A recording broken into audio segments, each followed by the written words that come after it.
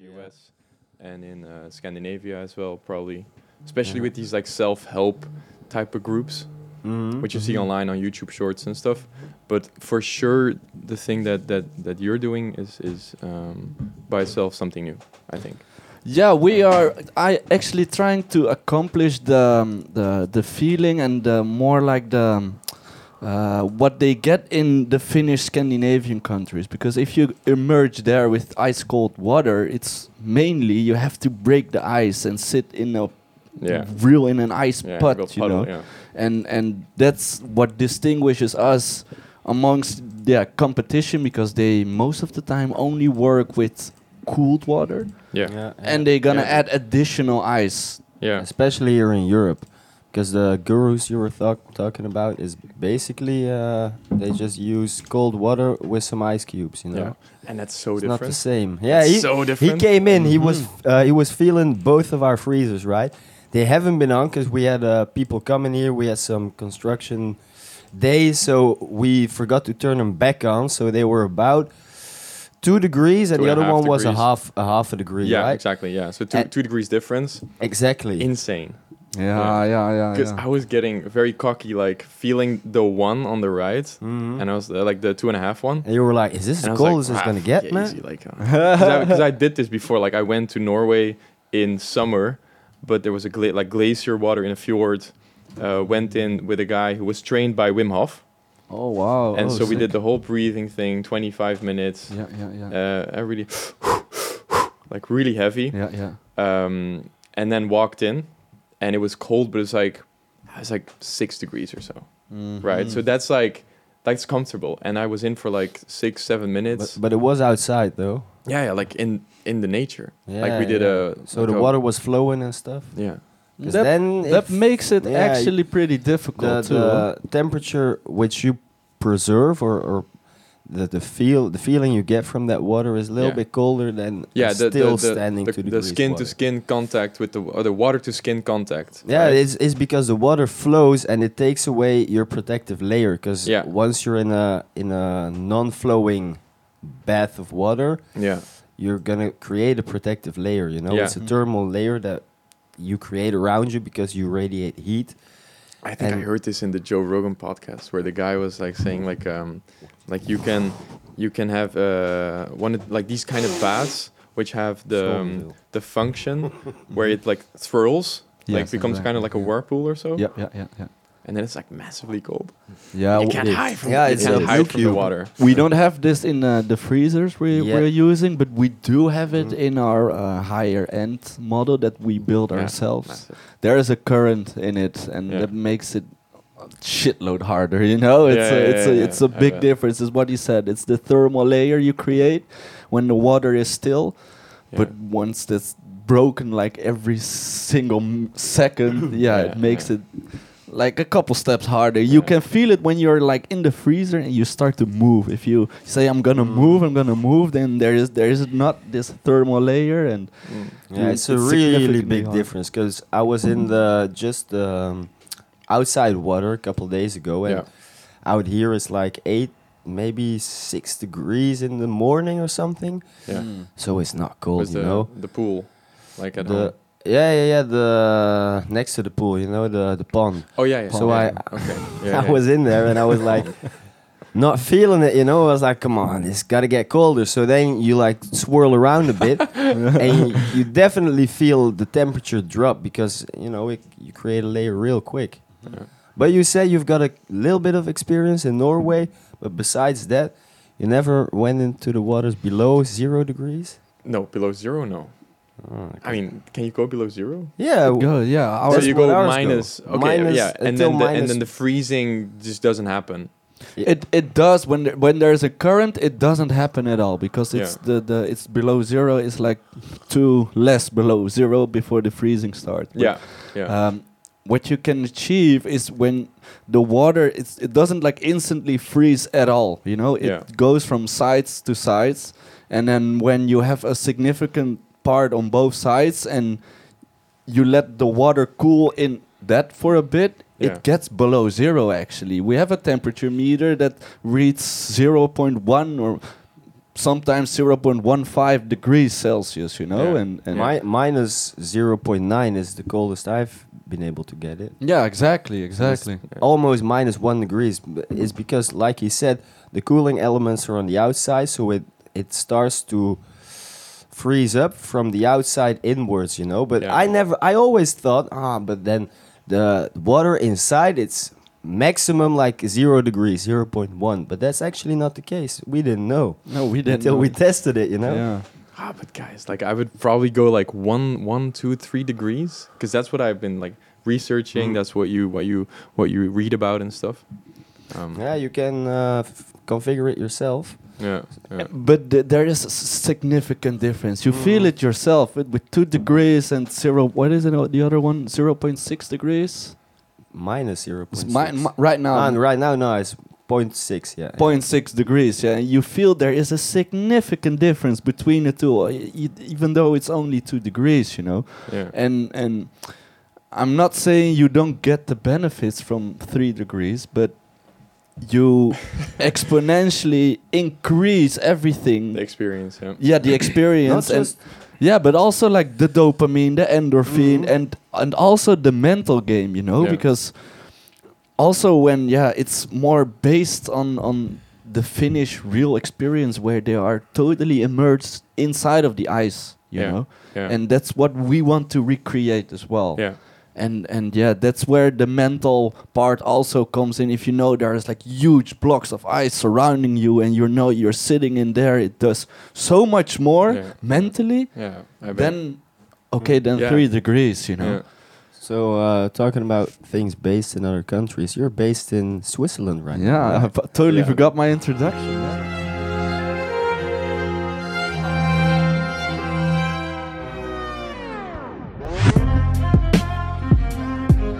For a few minutes. How long have you been in Zurich? No, so I moved from Belgium. So I grew up in the same village like you. Like I think you also you grew up in Breda, no? Poppel. Poppel. Okay. Less exciting. Less exciting. Yeah, it is in Belgium. No, I didn't grow up there, but I've lived like my Belgian youth. I've lived there. Yeah. Okay. Yeah. So I grew up in the same village as Dylan, which 500 meters apart.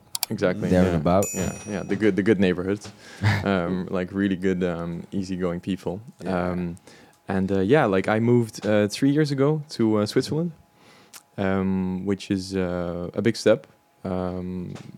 Why? Because this is something new. Like moving to a different country in Europe is not such a big undertaking, right? Because you have the same type of systems in civil office, right? Like you just move your documents. For sure, there's like some registration process you have to follow. But for me to move to Switzerland was, for sure different. Like I needed to, get like a specific health insurance similar to the ones you have in the US. Oh, really? Yeah, which is it's also all like private owned. Health insurance. So I mean, there's companies, right, which give out insurances, but you have to take out a mandatory insurance, which is also like a pretty high monthly price you pay. You pay up to like as a kid, you should expect around like 250 francs. Which is right now like similar to euros. It's like 250 it's euros. Like 90 cents or 95 cents. I think like 1 euro is 98. Exactly. Okay, it's Francs, almost equal. Yeah, exactly. So it's almost pair. Yeah.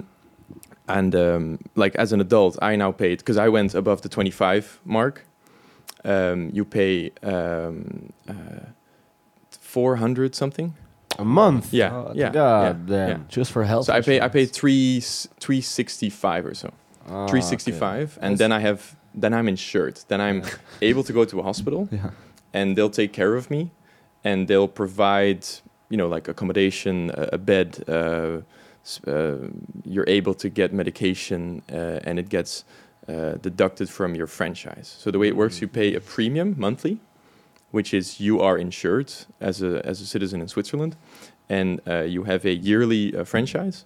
Which can be, the highest can be 2,500. Oh my god! Right, that's your own risk, right? So that's your own ceiling to which you have to pay for yourself, and afterwards the state pays, or your insurance pays for whatever costs you incur, right? So you break your leg, you pay 2.5K start of year, for instance. You have an empty start, and then you pay 2.5K, and then the state pays, for instance, the remainder, which is like 8K or so.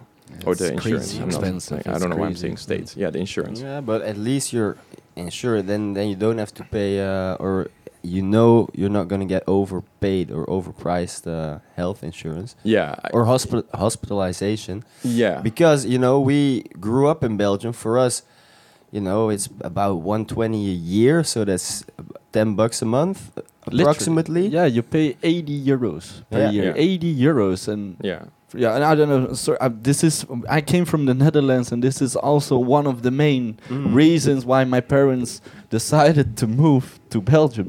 Because it is so cheap. In the Netherlands, it's not equal to it's like 120 or 150 per month. I think it's the same. Like there's about as equal a part as in Zurich. Like if you're under 22, I think, or 24, and over. So if you're a young adult and an adult, then the young adult's gonna pay 120 there in about a month, which is still half of the people in Zurich. But an adult has to pay about 180, I think. Closer to 200. Yeah, but the scam in Belgium, and I just figured it out literally a couple weeks ago. Literally, in Belgium, they take it from your wage. They take like 15 or 17% of your wages go to the health insurance immediately. So that's why you don't pay that much, like once a year. But if you count it, if you have 2,000 euros net, net. Yeah, it's like in the taxes, in the deductions. Exactly, yeah, exactly. It's like completely it goes from your gross deducted, salary, and then it takes it's a fixed fee, like 17% across the board. That's what the guy told me, because I was having the same conversation. He's like, "Oh, why did you move to Belgium? Because a lot of people want to go to the Netherlands, blah blah blah." I said, "Yeah, because health, one of the reasons." And he said, "But watch out with that, because in Belgium, if you work for a boss." It's just getting deducted from your salary, so you actually pay also 150 or maybe 200 euros a month, but you don't really notice it. Yeah. I did hear one thing, like in Belgium, apparently, since ever, the employer pays the highest contribution in taxes for every employee they have.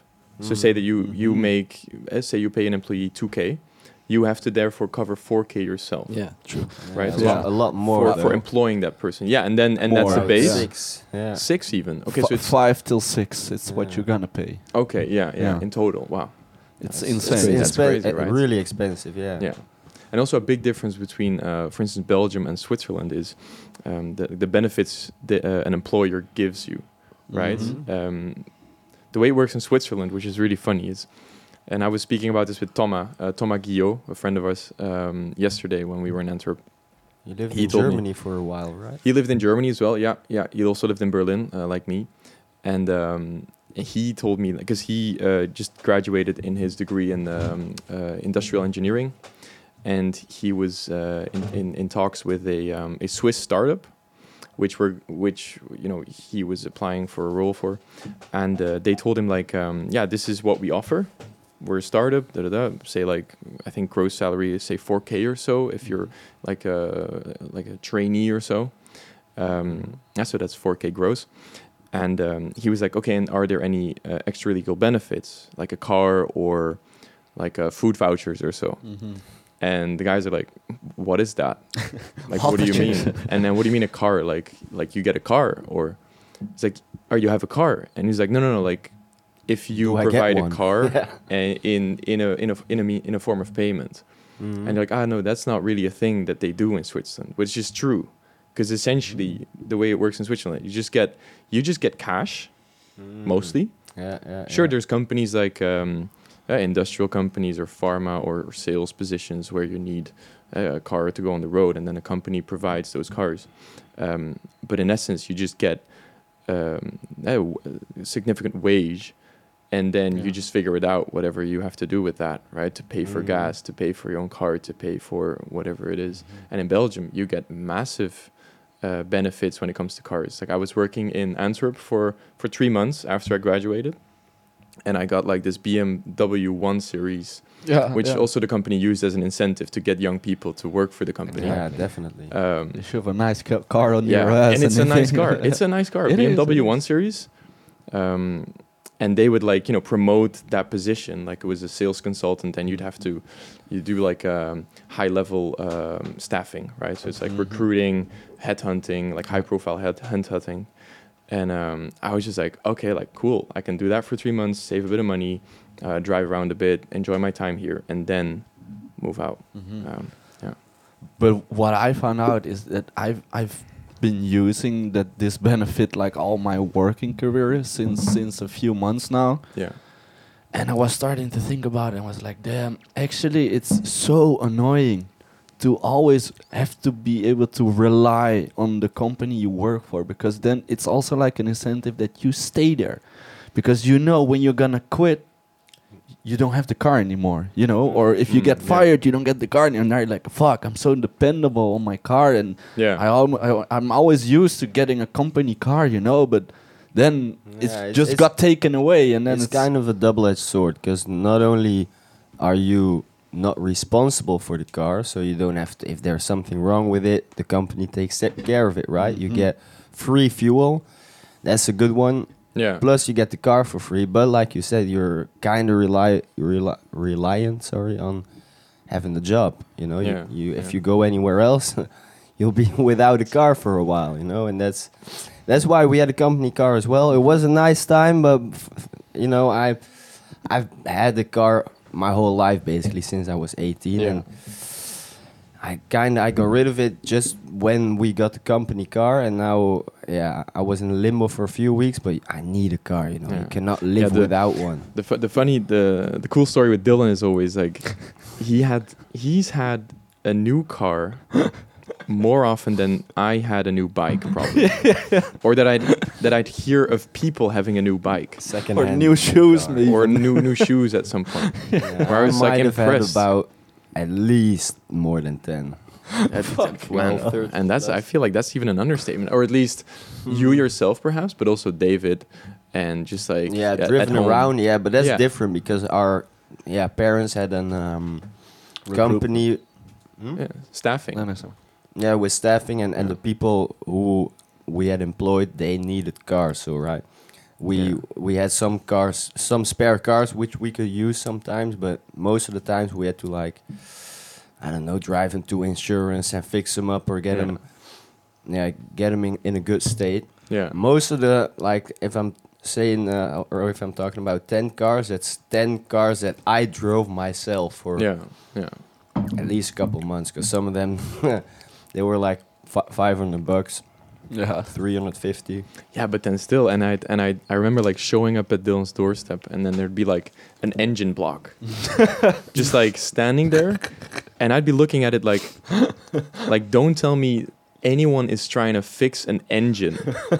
They do, because Dylan can actually dismantle an engine and put it back together, and then like test it, and it's like it needs a little bit of this. Yeah, but it's so useful. You maybe look weird at it. It's such beginning. But now when we have like a problem with the car, we're like, hey Dylan, come look at our car, because if we go to the garage, they charge us €500 for and shit. Then it's also it's shit surface. Like I really feel like garages in Belgium, or at least in this neighborhood here, because my dad is the same. Like we bring in a car because of like some wiring issue or so, or like some braking sensors that are malfunctioning, and they just like they don't fully fix the problem. Like it comes back or so, and then you just like you paid 300, 400, 500. Yeah, and have the balls to charge that much money. Yeah, they do fuck all. They didn't do anything. I have to preface this though. My dad used to be a mechanic, so I kind of grew up learning. Yeah. He showed me the ropes, and I don't know anything by far. But like the main parts of a car, the main things that could have issues are basically the same across the board. Every car is basically built out of the same components, and it's kind of an easy puzzle, because I told you a couple times, right? Every dumb guy working in a fucking garage can fix a car, you know? Yeah. No offense, right? But it's like it's not an Einstein or a graduation.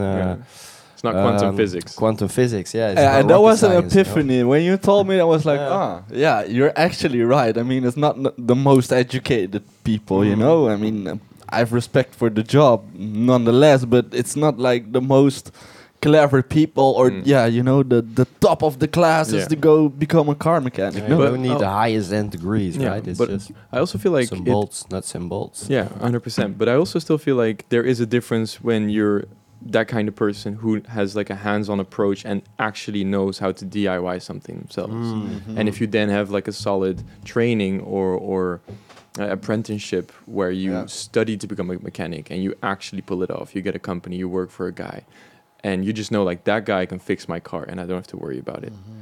And they'll do like some extra twists and they know like with sound and touch how actually like the tire is in the the sub base of the car, of the real frame or so, and they really feel how it's stuck and how it shouldn't be or so.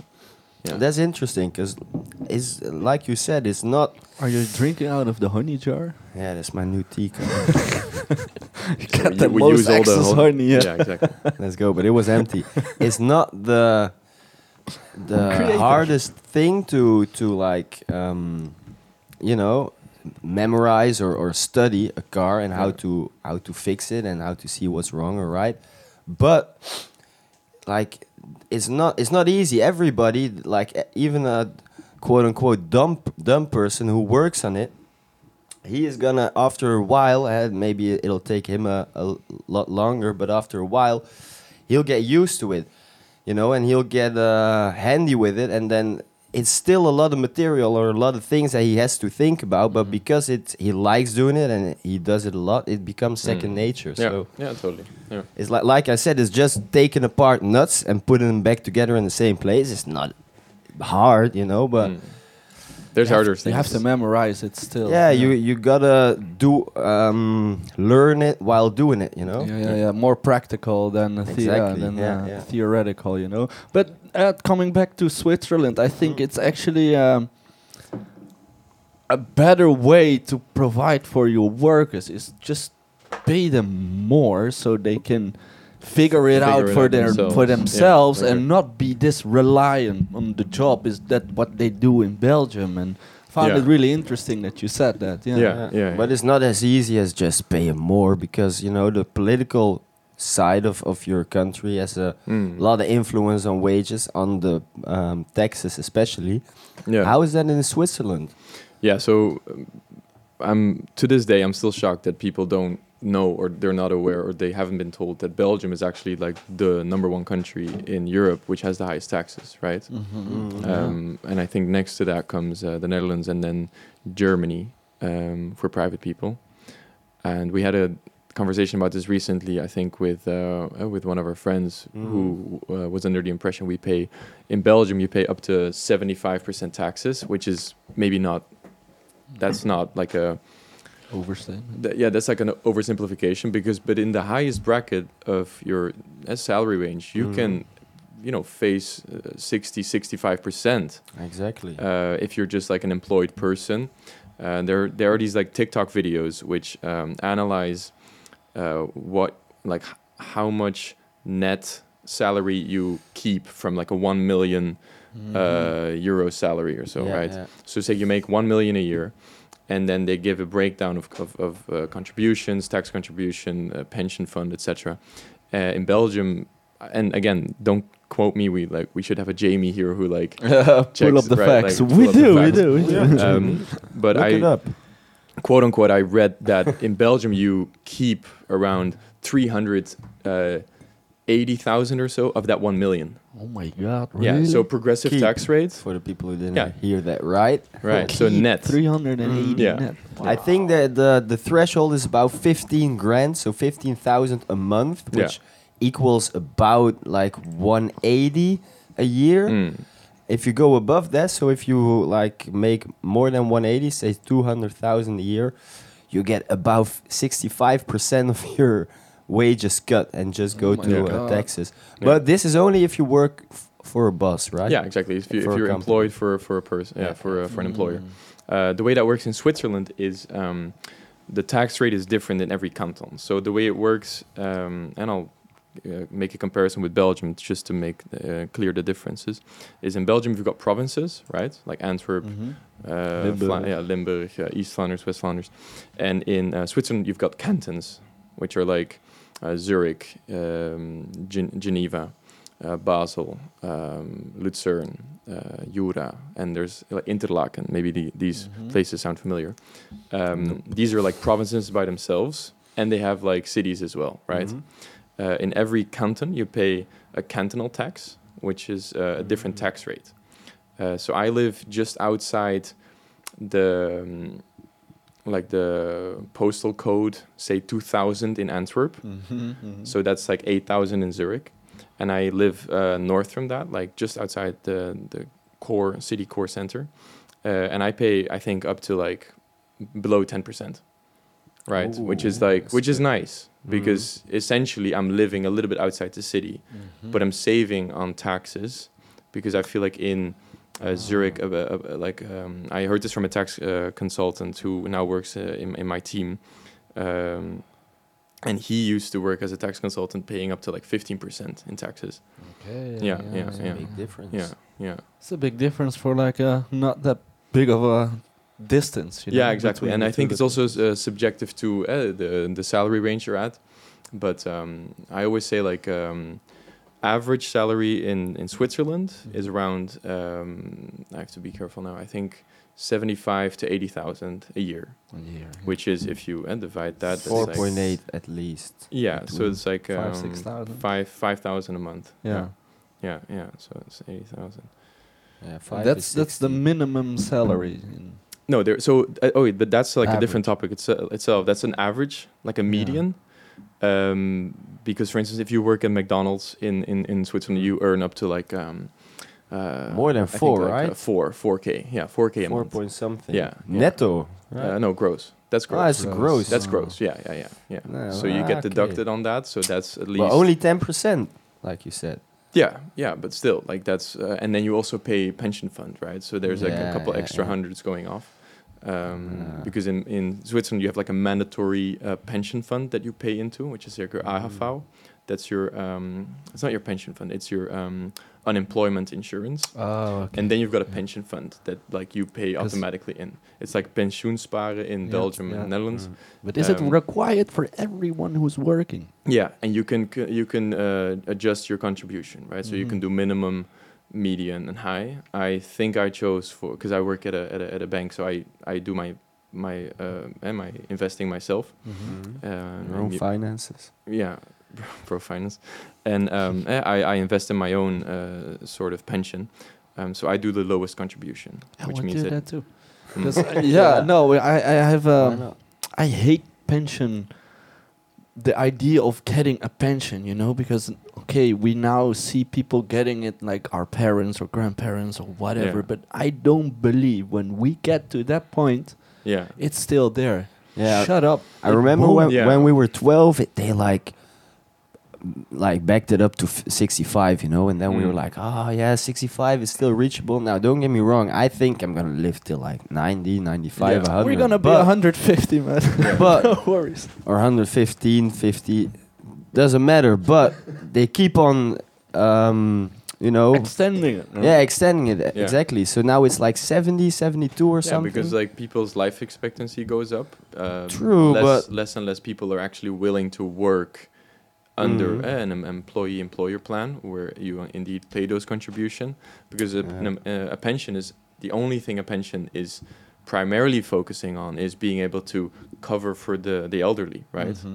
Yeah, and I feel like in Belgium that's all rigged right now, because like that's why these insurance companies. I used to work for an insurance company when I was studying, and we would go around promoting pension saving. So like pension funds and life insurances, right?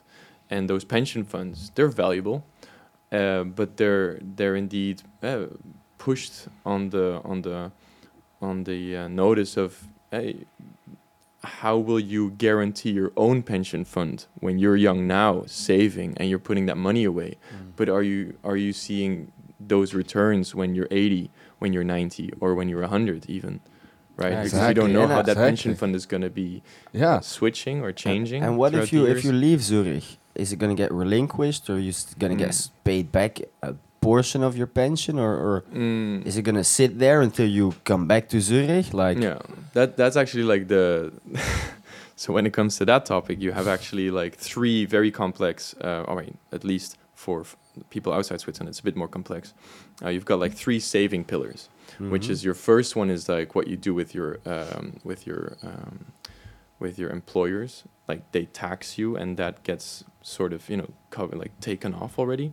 The second one is your unemployment insurance that you also get a deduction from, and the third one is dritte Säule. It's what it's called, like your third pillar, which is like a tax-free way of saving for retirement. That's how it and works. That's only like a specific thing for Swiss people, like for Switzerland. Dritte Säule. Dritte Säule. Yeah, and that actually, that's where all the money goes. Exactly. Yeah. Well, I mean, it's defensive, right? So like you put it in. Yeah, it's tax free up to 8,000 a year, I think. Oh, okay. So it's significant, right? So if you make, for instance, above like 120K a year. You put a lot in your savings. You say you get like your emergency fund going. You put some in your personal investment portfolio. You put something in like your pension fund that you have set up somewhere, maybe at your own employer, and then you put the rest or remainder. You try to max out on your third pillar, because that's tax free, so you get money back on that. That's how they do it in Switzerland. So that's why making the comparison to Belgium in that sense with the pension saving, it's a bit different. Because as a foreigner, I think they've got it figured out pretty well still for the upcoming years at least. Upcoming years, but come on, like in about 60 years. We're never gonna see that back, man. I don't know how it's. I don't believe it. Everything in my core tells me like, just don't, because we're not gonna see. It's gonna shift so much. They can happen so many things. Bank can go bankrupt. Currency can go wild, even though it is the euro and it is a strong currency. If it's getting fucked with, it's over. It's over. Where do you get it from? It's. So there's like these monetary policies in place, right? Which is right now is like the main currency in trade, and value estimation is the US dollar still. That used to be backed by gold. But that's not true anymore either. No, exactly. So now they're basing it off fiat currency, which is US dollars. But at some point, Bitcoin makes a good underdog case for it. That's totally not accepted by like global markets, right? No. Yet, at least. Yeah, exactly. I don't know if it's ever going to materialize, but I feel central banks will always have a way to kind of justify spending and borrowing, right, for each country, and then they have to just lend across the board. So they lend from other countries. They still have gold reserves, right? Every central bank has an insane amount of gold stored in different vaults across the world, like in other countries as well.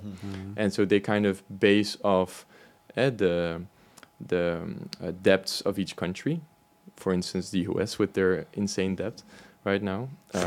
They've got like 9 billion. They broke the. I think it's trillion. Oh yeah. I think it's around. Yeah, they broke. I think the trillion or somewhat mark. It's 1,000 billion. Yeah, billiard, man. It's gonna be trillion. Yeah. Exactly. So that's facing problems beginning of the year as well. That's what we hear as well, of course, in the banks, also in Switzerland.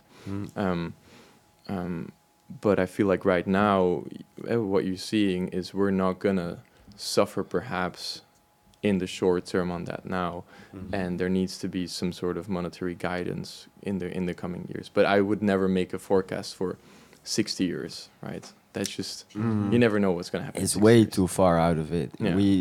It's like the last 5 years, AI has been on the come up.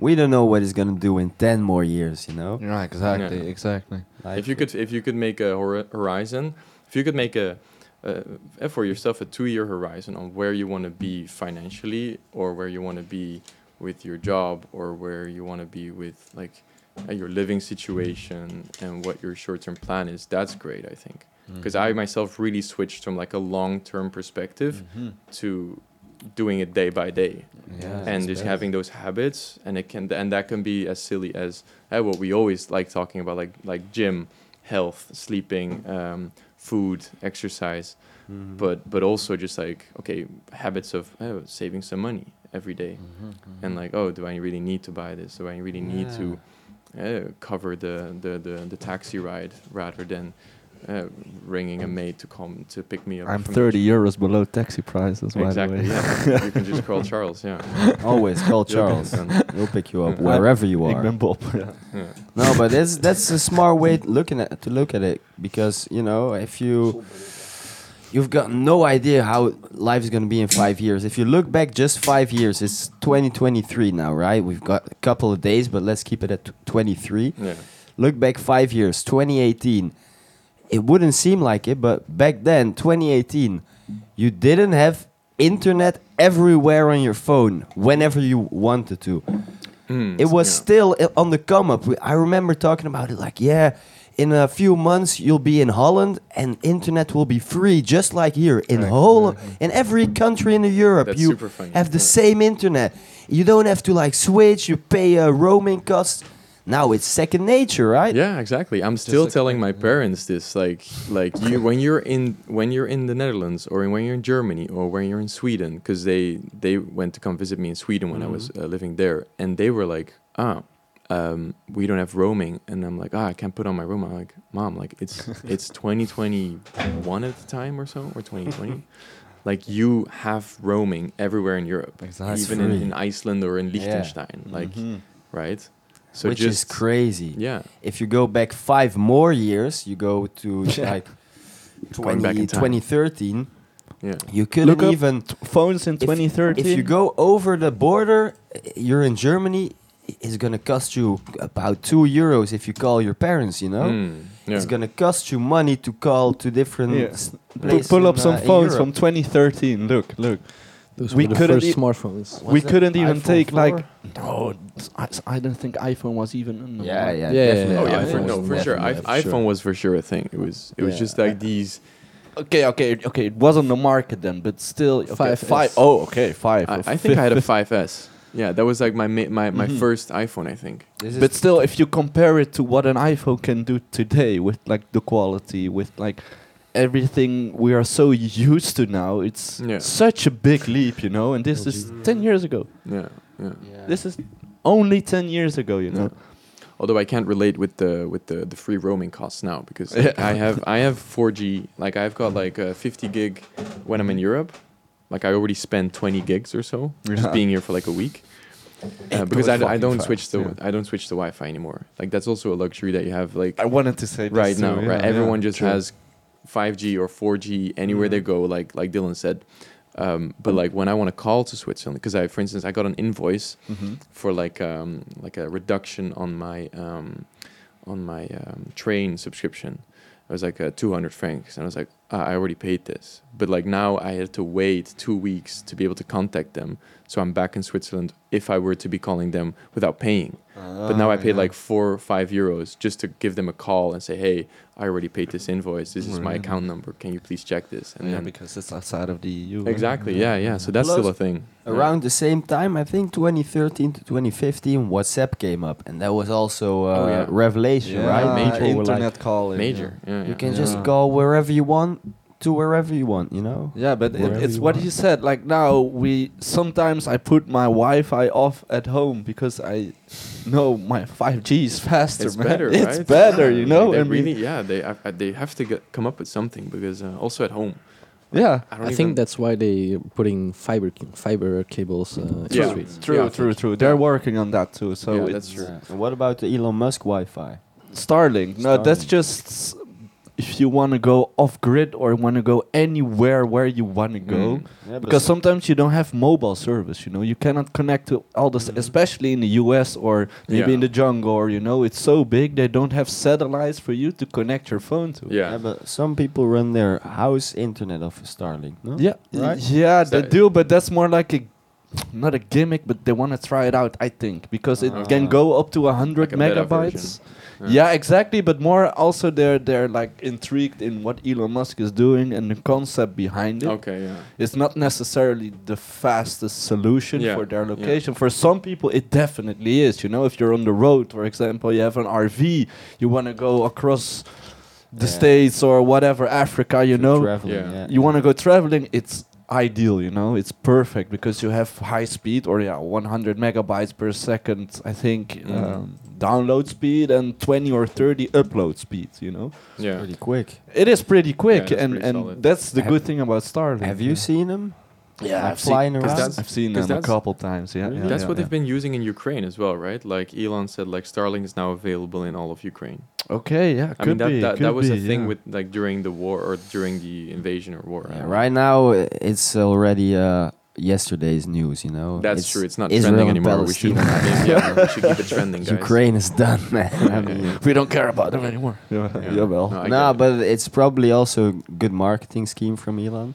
And besides that, Ed, because have you seen him like flying around? I've never seen him, but apparently it's like a whole train of satellites just flying over in the sky, I think 50 or 100. And they fly pretty quick. I've seen him, I think, 3 times in Antwerp, but it's the whole row, and it goes and goes. Look it up, Starlink. Where can I see Starlink? And you can see where they pass by on the Earth, and then you can, if you look into the sky, because you they can rotate. See yeah. Yeah, So they hover around the orbit. Because the Earth is round, you know. Yeah, they Not orbit. For those flat Earth motherfuckers, excuse me, Kevin, but it's round. Starlink's we had a conversation last week about it. Really? Okay. Yeah, I was just taking the piss. It was a Christmas special. Yeah.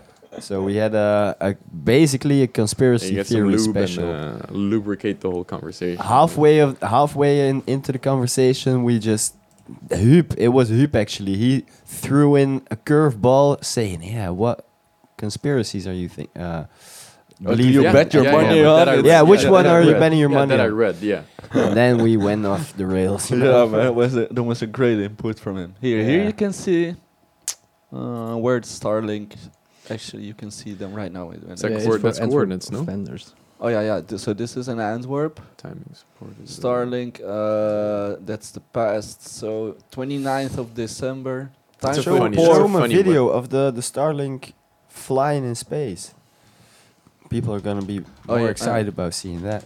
Have you got it linked to the so people can then it's like an see the overlay. computer screen? Oh wow, that's cool. Yeah, that's really cool. They can follow. For those listening to Spotify, go over to YouTube and check it out and subscribe. We got quality content over there.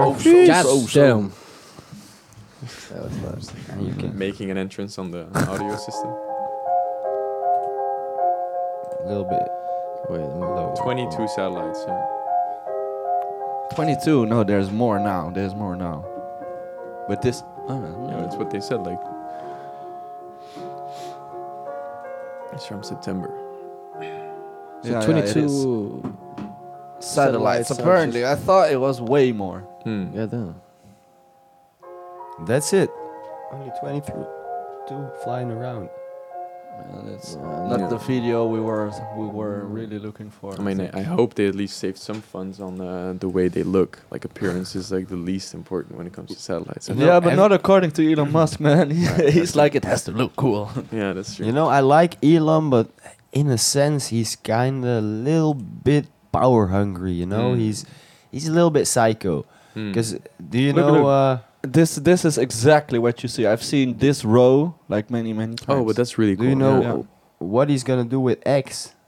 Because he didn't buy Twitter to just have a Twitter social media. Not eggs. Basically, he wants to create the super app, you know? Besides the whole race to space, which is like a second wave of the race to space, he's also in the race to controlling humanity, you know? And basically Facebook, Google, and X are leading the charge in America.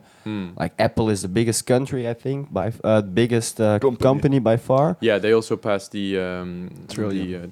Trillion mark. Yeah, But Elon is rapidly climbing in, or how do you say that? Yeah, like closing the gap. Gaining. Yeah. But in China, it's already fucked. You know, have you heard about WeChat? No, what happened to Here we WeChat? go. Bro, WeChat is basically It's insane. one app in China that rules it all. Yeah. So you cannot buy anything in China without WeChat or Alipay. These are the two only payment platforms, basically. Okay. So everything has to be linked with that, your credit card, everything. That's so China, though. Yeah. They're taking out cash, and not only that, because Tencent, they are the owners of WeChat. They've been bought by the Chinese Communist government, the CCP. Yeah. They've got control over Tencent, aka over WeChat. And since WeChat is the biggest app in China, they control everything. You know? Yeah, there's a massive pattern. I feel like in Asia when it comes to like these totalitarian like habits and processes where they get one app or they get one party or they get one sort of like market. I remember like in the Democratic Party it was Alibaba that was leading as a fast moving consumer goods provider. This was the number one. You know, guy, look up the owner. Jack Ma. No, the owner of Alibaba. It was I think he was the owner or the CEO. I think. I don't know. Jack Mayun. Yeah, Jack Ma. I know your facts. Yeah. Oh yeah, this guy. Yeah. Yeah, and he disappeared for a while. He didn't disappear for a while. He's dead now. They fucking. not So dead. this is the number. Is he dead? Yeah, he's dead. He's been gone for about 3 or 4 months. You know what happened? The CCP killed him easy, because It doesn't have a death date. yeah, because he's gone. He vanished off the face of the earth. True. So this is the number one counterpart of WeChat. You know, the fucking concurrent. Yeah. The Concurrent. competing. Nee, ik vind het woord ook niet boeiend. The number one Competition. app, number one competition in China is and was Alibaba, you know, but for the last 3 months, the main owner is gone. So now it's only WeChat, you know. And this is dangerous because, like I said, the Chinese government has control over WeChat. They don't only own the payment platforms. You can only order cars, order hotels with it.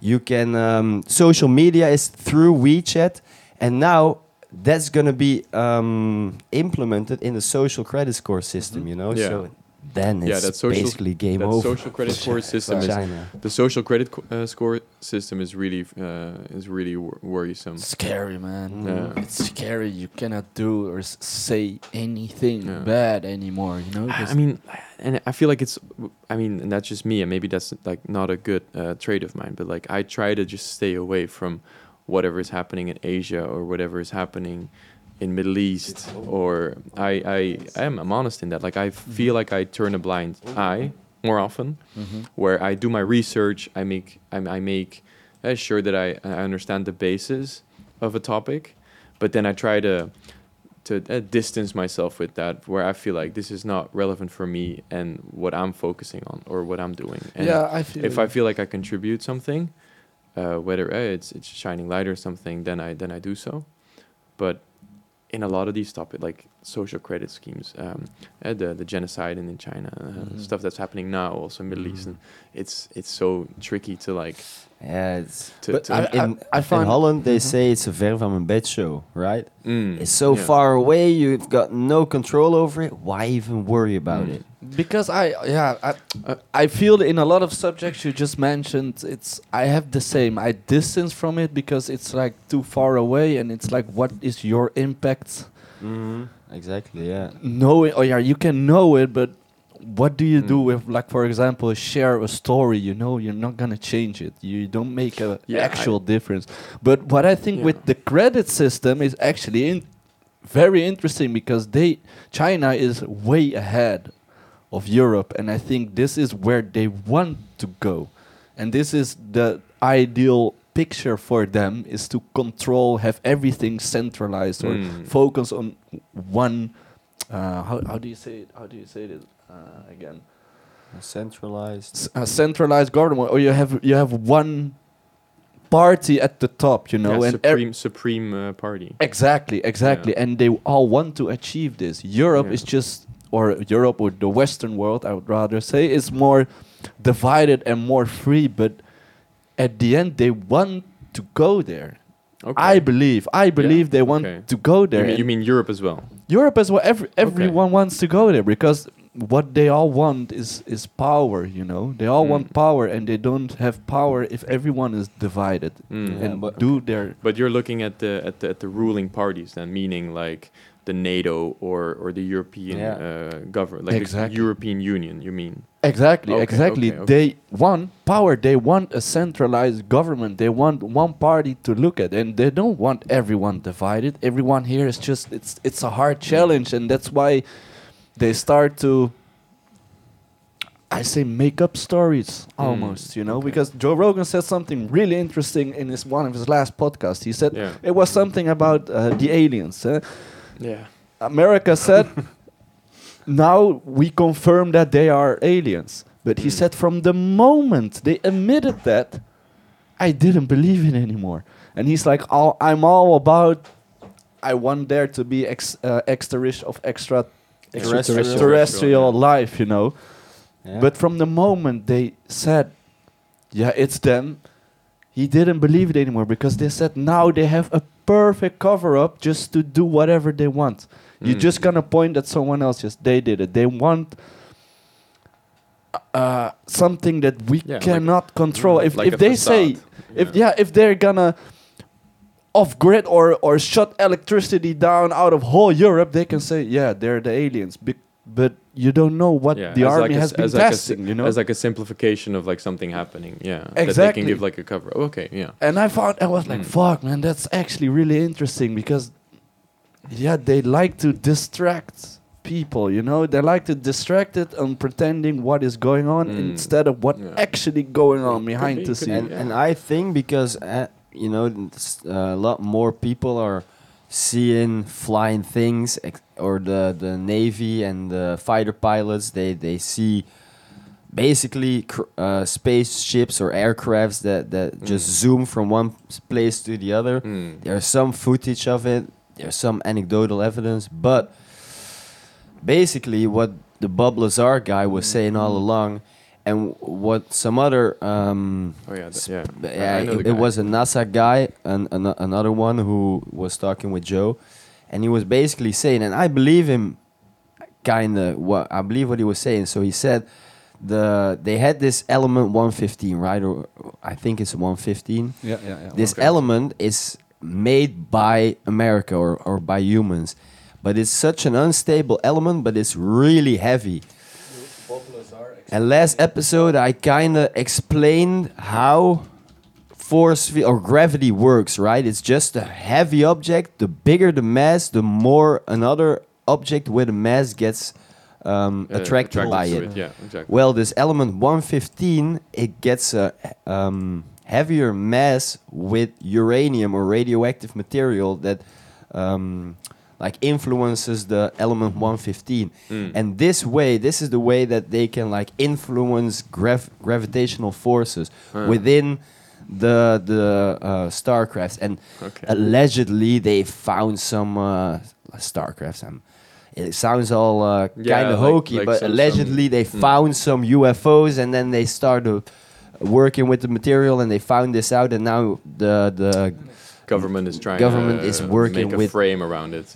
They're working with the new technology, right? The element 115. I don't know what to believe about it, but it kind of reassures the thing that you're saying, that the government is just telling you, it's aliens, but actually they've got way more intelligent materials to work with. It could be.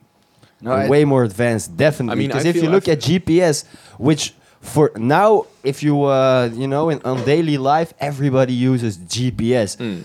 But 10 years ago you had a TomTom, everybody had that. But 20 years ago, nobody had GPS, but the military did.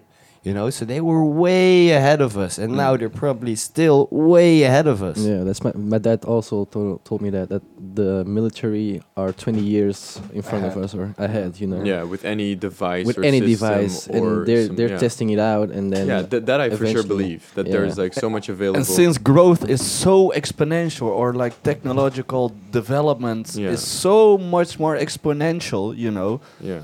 If the military is now 20 years ahead, I'm sure they can make an UFO-like device, you know, where you don't. Yeah, it's not. We cannot even comprehend what it's doing, you know. But I think it already had been with a stealth bomber. Like I don't know how it's called, but people were saying like, "Whoa, damn, that's a UFO! That's a UFO!" And that's just like a plane, like the like the Top Gun movies would have. It was fighter jet or so. B2 Spirit, you know. People were saying, "Oh, I've seen a UFO," but but that is the one from Top Gun, no? I think they like the one where Tom Cruise flies like 10 Mach or something. I think it's this one. I love that movie, by the way. Like that's a really good movie. I've heard a lot about, but I don't. You haven't seen it? I think I have, but I cannot really recall and what has happened. It's like a movie about fighter jets. It's really good. Tom Cruise, the Scientology legend. Then we went from like wages and you know, life in Switzerland, life insurance and life in Switzerland. To aliens real quick. Sorry, my bad. No worries. It's no, maybe if we can also like go back, and maybe I'm also curious, and I know they don't really like these questions, but how did you end up in Switzerland at the end? Because you know it's that's one part. It's a whole flow. Yeah. So I feel like already having shared some things about like Belgium and how I have some facts of Belgium, right, with like salaries and wages and taxes and just like the whole thing. It's like I wanted to like study and work abroad.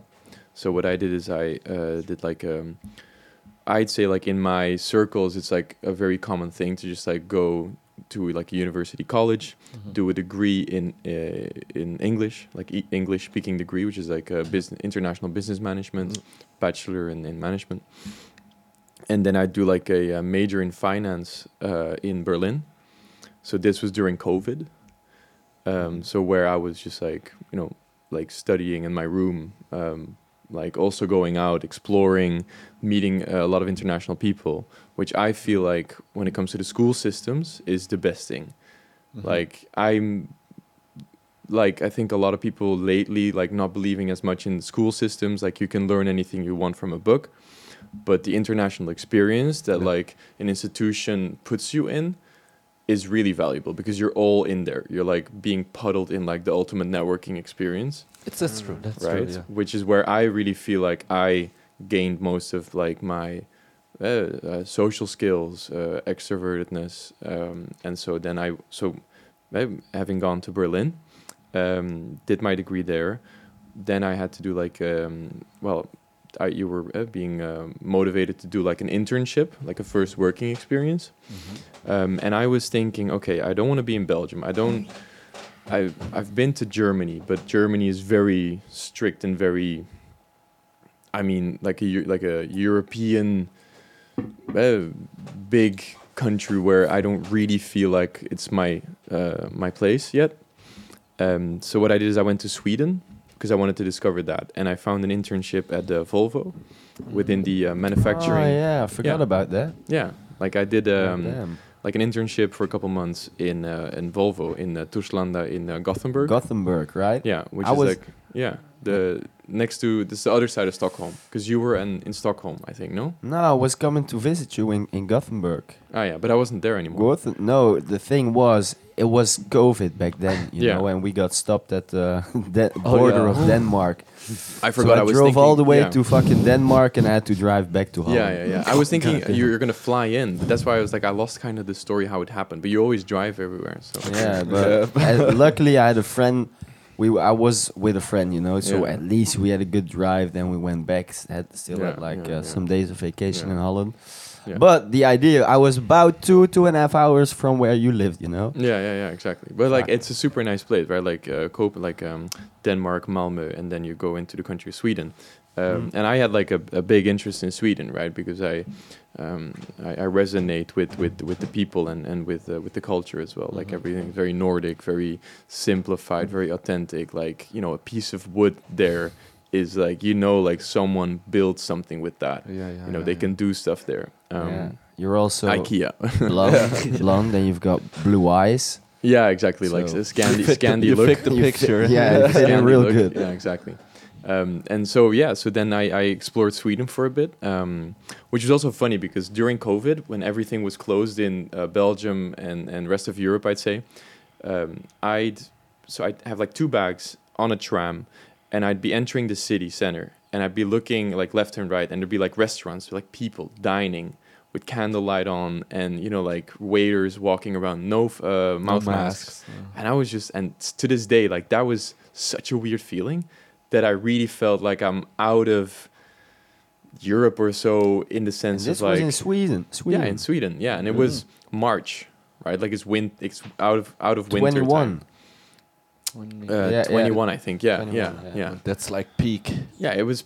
I mean, a second or a second third wave peak or so. Yeah. Yeah, so that was crazy. And then having lived there for a couple months, the way Sweden works is everything is egalitarian setup, right? Like these clinical psychologists also speak about it. Like they do these gender studies. They do these societal studies when they compare men and women. They compare healthcare and looking at elderly groups and all these social sciences. And that happens in Sweden because they're very transparent in salaries. So you can look up anyone's salary, or most people's salary in Sweden, like just in a register. Oh, wow. What you make. And you also have like not a social credit, but you have a social number, which means if you want to have like, for instance, like a discount card in the grocery store, you need a personaalnummer. Yeah, in Holland you've got a BSN number. It's also a social number. Yeah, it's also a social number, but they only use that for civil, like for civil registry. In Belgium Rijksregister now. Exactly. Yeah.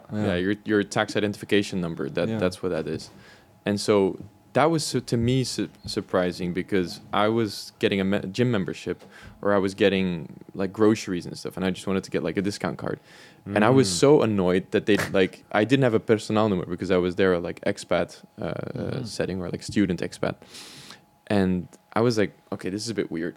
And also like your insurance, everything is like very flattened and egalitarian. I was like, okay, I don't know if this is like the social groups I want to be in. Also with work and career, because you kind of want to be like a bit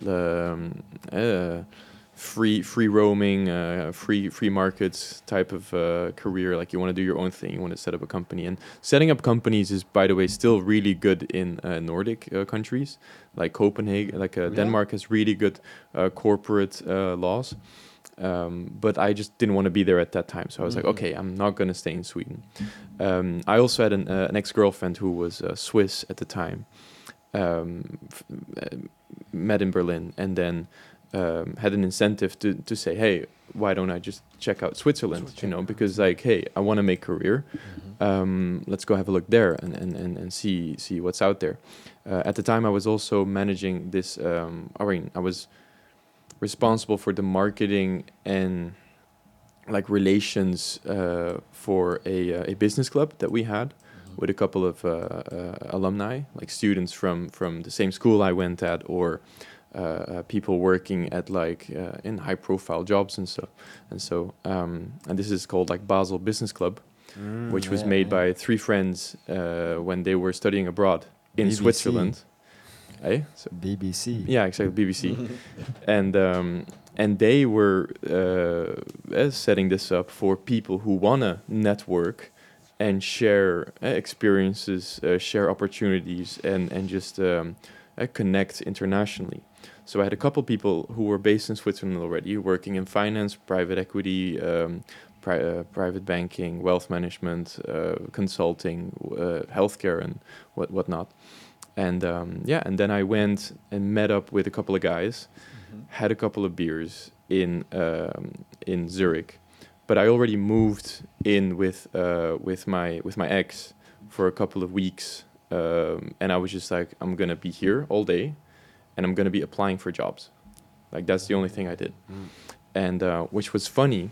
So you basically threw yourself into the deep waters. Yeah, like you just go there, and you just say, okay, I'm just gonna look for a job and figure it out. And there's no like limitations or set threshold which you have to reach before you get in there, because for instance in Australia you need about 3,000 Australian dollars to be able to go there, and then you get a little bit of help to get some work and whatever. But I mean I just go there, right? And either I flew in or I took a train, and I would just like stay at my ex-girlfriend's place.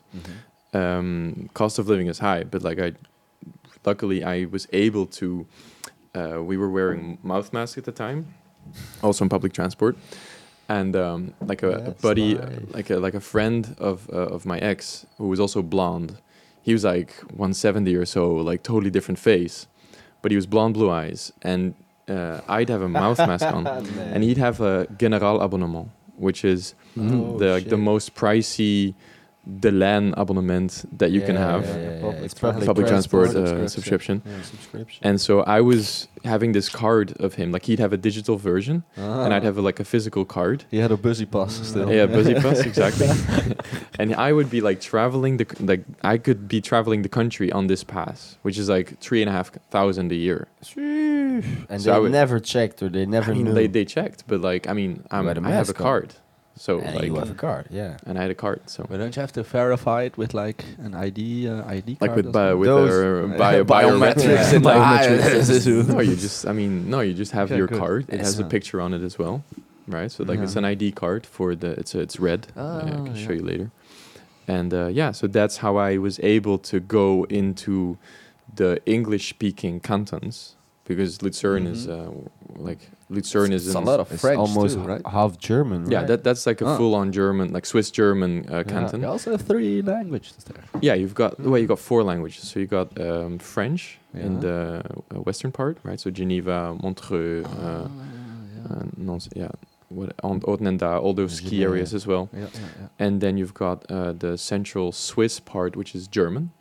Goes also into Zurich and Basel, right? Very German. But then if you go to the south side, if you go down, you go into the Italian part, close to Como. You have Lugano, all those areas there. Even the names. And is there the language? Is it like half Italian, half Swiss, like the Swiss-German style, or is it just fully Italian? Yeah, so that's like fully Italian, right? So it's the same as you go to the Ardennes in Belgium, like they speak French, you're in France. Yeah, but like Wallonian people or French people, they don't give a fuck about Belgium, you know. They cannot even speak a word of Dutch. Yeah. Is it the same over there, or do they at least I feel like it is. Some? I feel like it is, because and especially in the office, like my French precedes most of the Germans speaking French, and they had exactly the same schooling as we did. So they also went to school from high school and elementary. They had French really young, like 10 years, 12 years, whatever, and they would learn French, and they would just suck at it. Yeah, they would just not use it. I want to go back a little bit, because you said right, I was able to use this busy pass or this public transport card, public transportation device or card. Because you had the mask on, right? So we're still in 21, somewhere around those lines? 21, I think. Because you said March 21, you were still in Sweden, right? Yeah, exactly. Now, the thing you said was, which got my attention, you said it was normal, really normal, right? To see everybody with a mask. But when you were there were people without a mask, which was outrageous. You were like, what? People without a mask? Now imagine, this is 1 year, only 360 days of wearing the mask. So 1 year prior to that, March 20th, March 2020, the pandemic started, we had to wear masks. Now, in 1 year, the government, people had us so brainwashed that we thought it was weird not wearing a mask. Yeah. While the rest of our 25 years of existence, or 26, whatever, we never wore any, and it was normal. I don't know. I feel like everyone had like a different approach on it, right? Like everyone wanted to be like respectful to other people, which is like you can say it's an argument for the government to use against you. Like you'll feel bad if you don't, etc. And most people are polite and all that. They did, because sorry to interrupt you, but that was the one and only reason why I was kind of going with the whole bullshit, because my mother was sick at the time, and I was like, I don't want to make her sick. And they put so much emphasis on save the people around you, wear your mask for the people around you, take your jabs for the people around you, because otherwise you're gonna kill your friends and your family, the elderly. That's what they were pushing, that narrative. Yeah, true. And I mean that, and then in Switzerland they weren't wearing any masks anymore. But also when you go to hospital, still they would, right? Yeah, so you'd have one with you wherever you go. But now it's still that way in Belgium. If you go to a hospital, you have to wear your mask. You do? No, not anymore. Yeah, definitely. Depends which. Trust hospital. me, I just went to a hospital.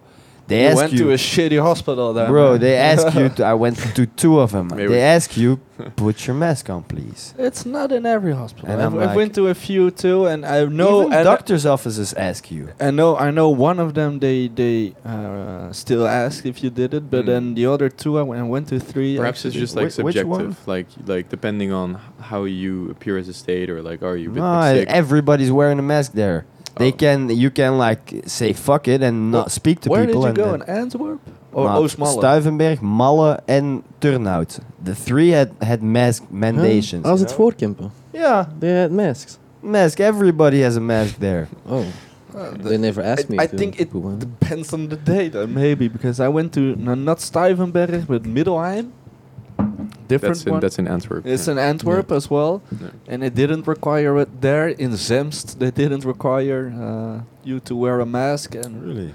Yeah, but I know I forgot which one asked me to actually wear the mask. I think it was Turnhout too. I wasn't wearing one either. Like fucked up city. Like I said, you used to like have a mask in your car. Everywhere you went, you had the mask because you had to.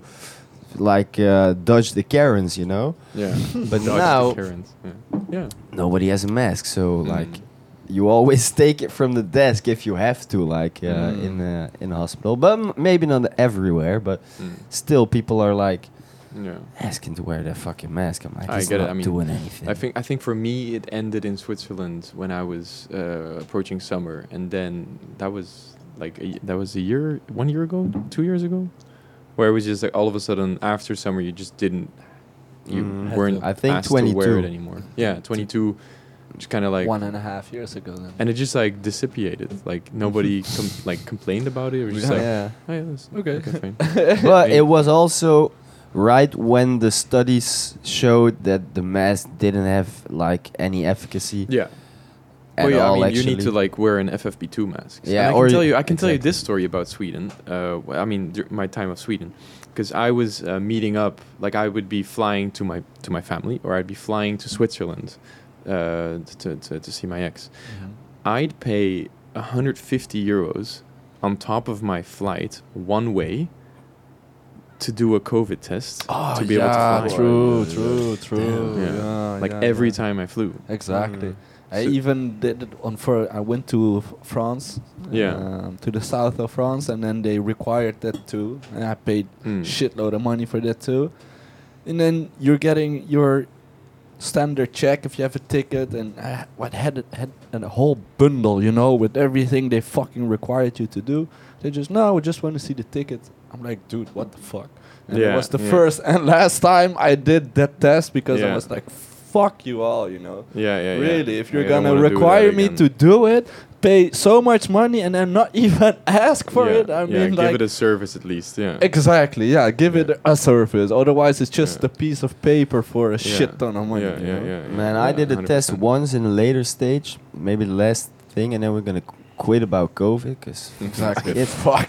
But it was near the end. but you still had to have like this code to go to festivals, right? But I was working at a festival, and I knew I had COVID because somebody was like sick, and I was with him, and I had the shits, you know.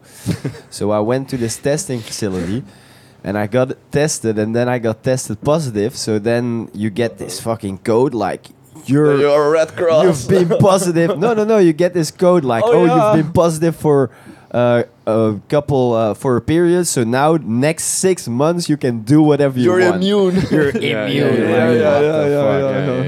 Yeah, and it still costs like $20-$30 for doing the test. True.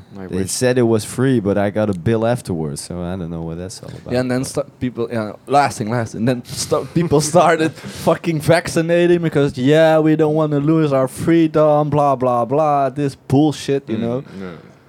I mean, I never fell for it, man. Fuck them, really. I never fell for it once. Yeah, right now it's just like.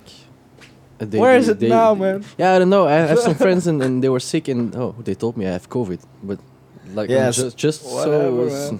Some people are still getting it, but they're crazy. Yeah, my colleagues in the office like also had it, and then they just like. But it's just the flu. It's just the flu. It always was just the flu. It's just the flu. Yeah. If you look up the people flu get the cases. No, the flu cases from 2022 or 2020 till 2022. Like the flu cases went down while COVID went up, and it's like kind of the same, equivalent. If you put both graphs into one and you blend it in the statistics, you get basically the results in a straight line from 2010 probably till 29. Yeah, till now.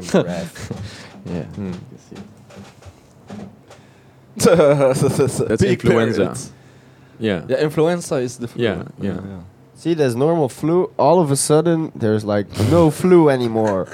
No, but there's COVID now. It's the same thing, and they actually like because we go deep into conspiracies. We entertain them, you know. But this was proven that the tests that they gave, you know, those sticks, they were just flu tests. If you have a flu, they'll be positive.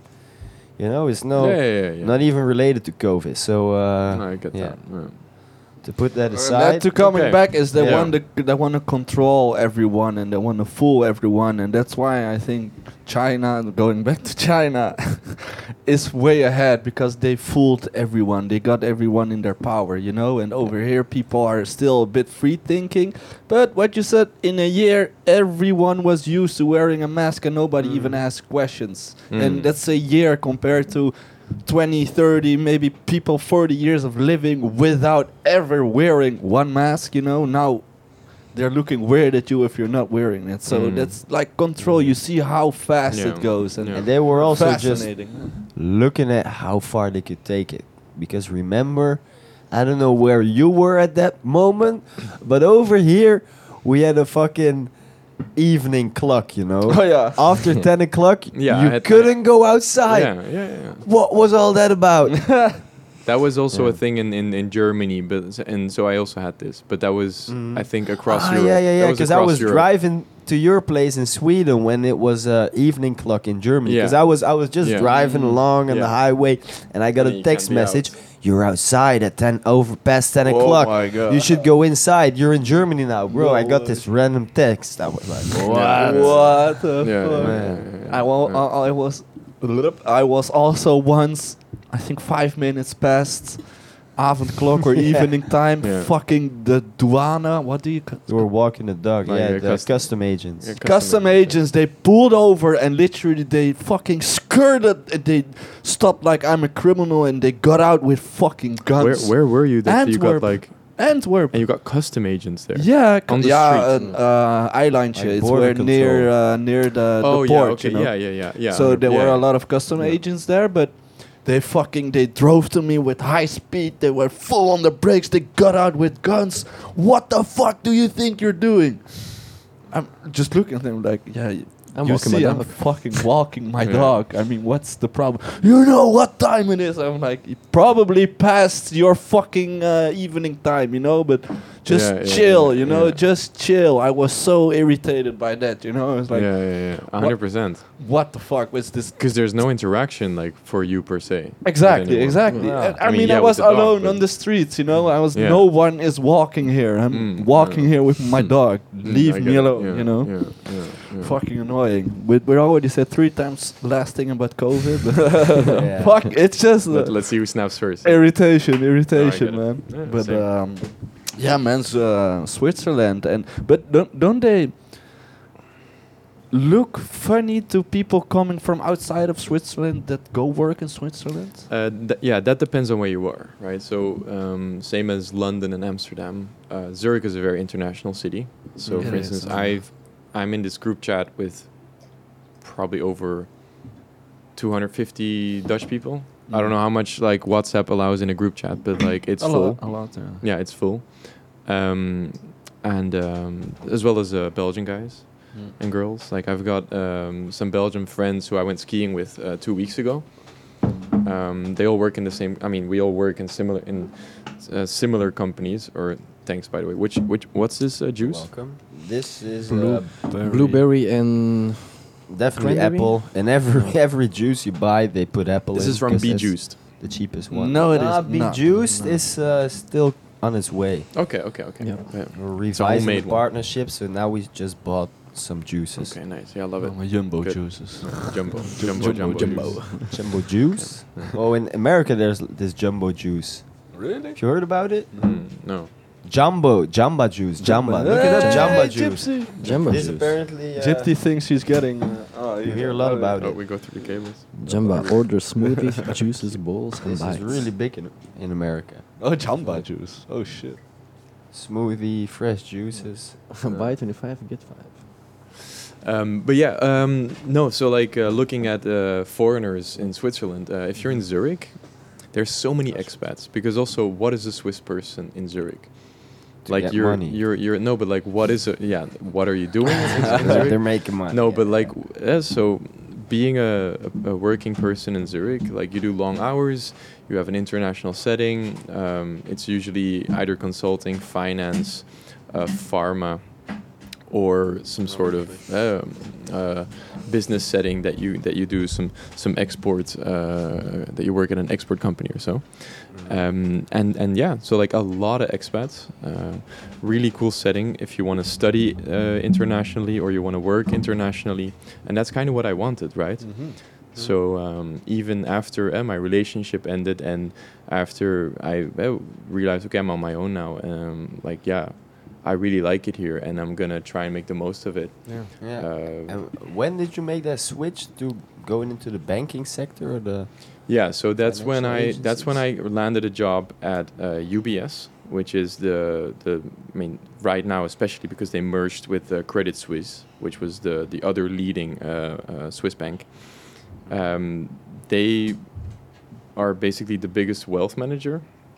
So it's a financial institution that operates as a bank, and they focus on different parts, right? And I was in the wealth management part, which is managing wealth for private individuals.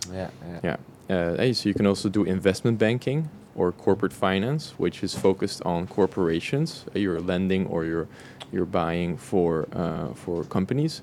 And I was on the wealth management side in a Swiss team, so German speaking.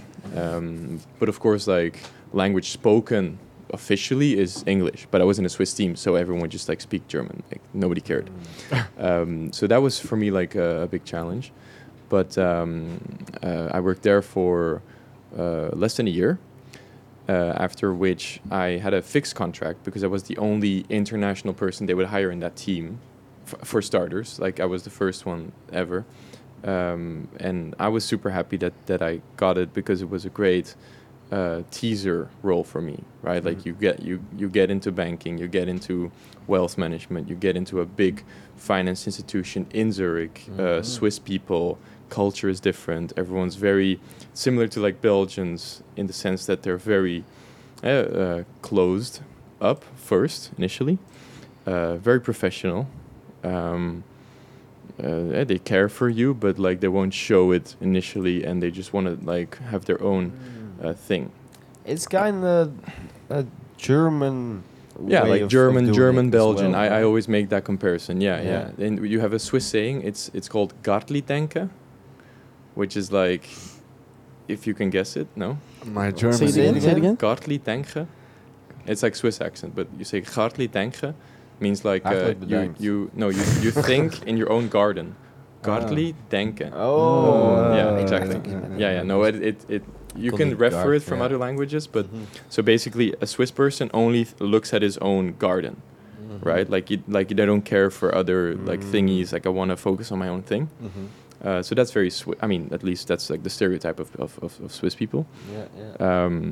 Apologies to all my Swiss friends who disagree. Since we're still on this, another, to quickly interrupt you, another Swiss way of thinking is bunkering up. Have you seen this? Have you experienced this? Yeah, we have a bunker in every. I have a bunker in my embarkment. Every fucking place in Switzerland, they have bunkers. Yeah. What the fuck? It's crazy. Yeah. And this is real. Yeah, for sure. I had it in my flat. So I moved in with some roommates now. An Irish guy, so Irish, British, Swiss, and then a Swiss dude, and like. Yeah, super funny dudes. We have a bunker in our basement. We've got a big basement where we can like put clothes and ski gear, golf bags and whatnot. But also there's a bunker in it, which is also a bit empty. Like it's not being used, I think. It's when it's to be prepared. Exactly, right? and I haven't checked this one out, but I feel like it's a big white metal door with the usual thingies, right? Like a big steering wheel, which you can hermetically seal it in some way. Yeah, for like I've seen a documentary about the bunker builders in Switzerland. They make big bucks. Big bucks. Yeah. Really, the whole of Switzerland is prepared. They're all prepared for war. For the worst, they're not, but like for blast radius and stuff, yeah, exactly. They're not because they're not into this little group of the EU, or they're not the. But it's also you have mandatory military service. Mandatory. Really? Mandatory military service. Like my roommate, he goes to the military soon. Yeah. Shit. Yeah. That's but the thing. This way of living, the bunker ideology of Switzerland, it came from the war. I don't know if it's the First World War, the Second World War, but basically the way they had to come into Switzerland, because it was a neutral country, right? But still, they like built a lot of bunkers in the mountains, right? And to like overthrow Switzerland is almost impossible because it's entirely surrounded by mountains. Exactly in those war times, because you would have just like no way of accurately targeting areas, right? Like you would have now, for instance, when you compare it to Russia or Ukraine, that's something completely different because now you're dealing with high-tech weapon systems and stuff. But at the time, like Second World War, there's no chance you would ever try and go into Switzerland. And what also Switzerland did and took leverage in is will be that neutral ground for everyone to just like feel safe or do business or store goods. So basically all of the, and this is known, this is not like a crazy conspiracy or anything, but like all the Nazi gold from the Second World War and the First, that's all in Switzerland. I mean, a big part of it is still in Switzerland.